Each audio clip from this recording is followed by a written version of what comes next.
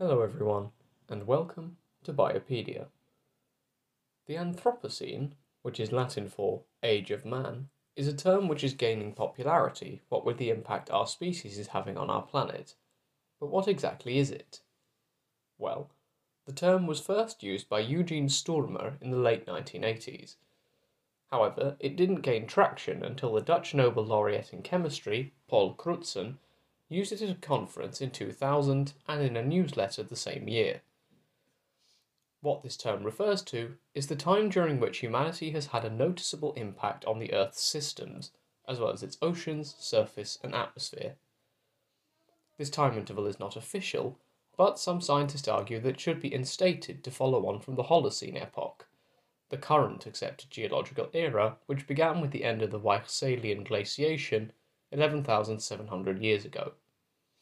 Incidentally, for further details, see episode 8, where these geological terms are explained in a bit more detail. So, what would these anthropogenic impacts be? To give just one example, the pH of the oceans has dropped by 0.1 from 1750 to 2010. This 30% rise in acidity, as well as projected future acidification of the oceans, might possibly slow down or stop coral reef production around the world. As another example, carbon dioxide levels have risen from 316 parts per million by volume in 1959 to 390 parts per million 50 years later. Our impact on the planet has reached global proportions, and we're having big impacts on chemical processes and the composition of the atmosphere.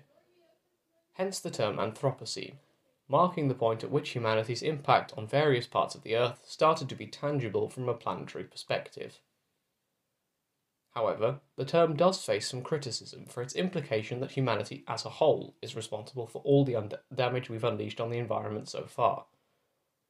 The vast majority of emissions throughout history, after all, have been from the modern-day developed nations.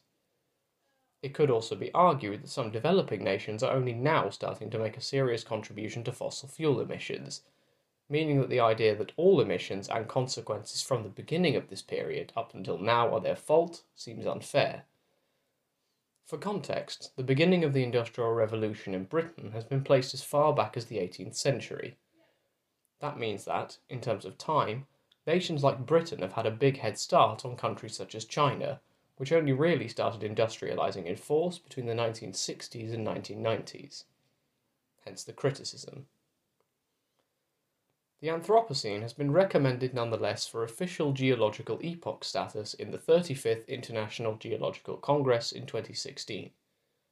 If it is adopted by the International Union of Geologic Sciences and by the International Commission on Stratigraphy, it will become an official chapter in our planet's geological story.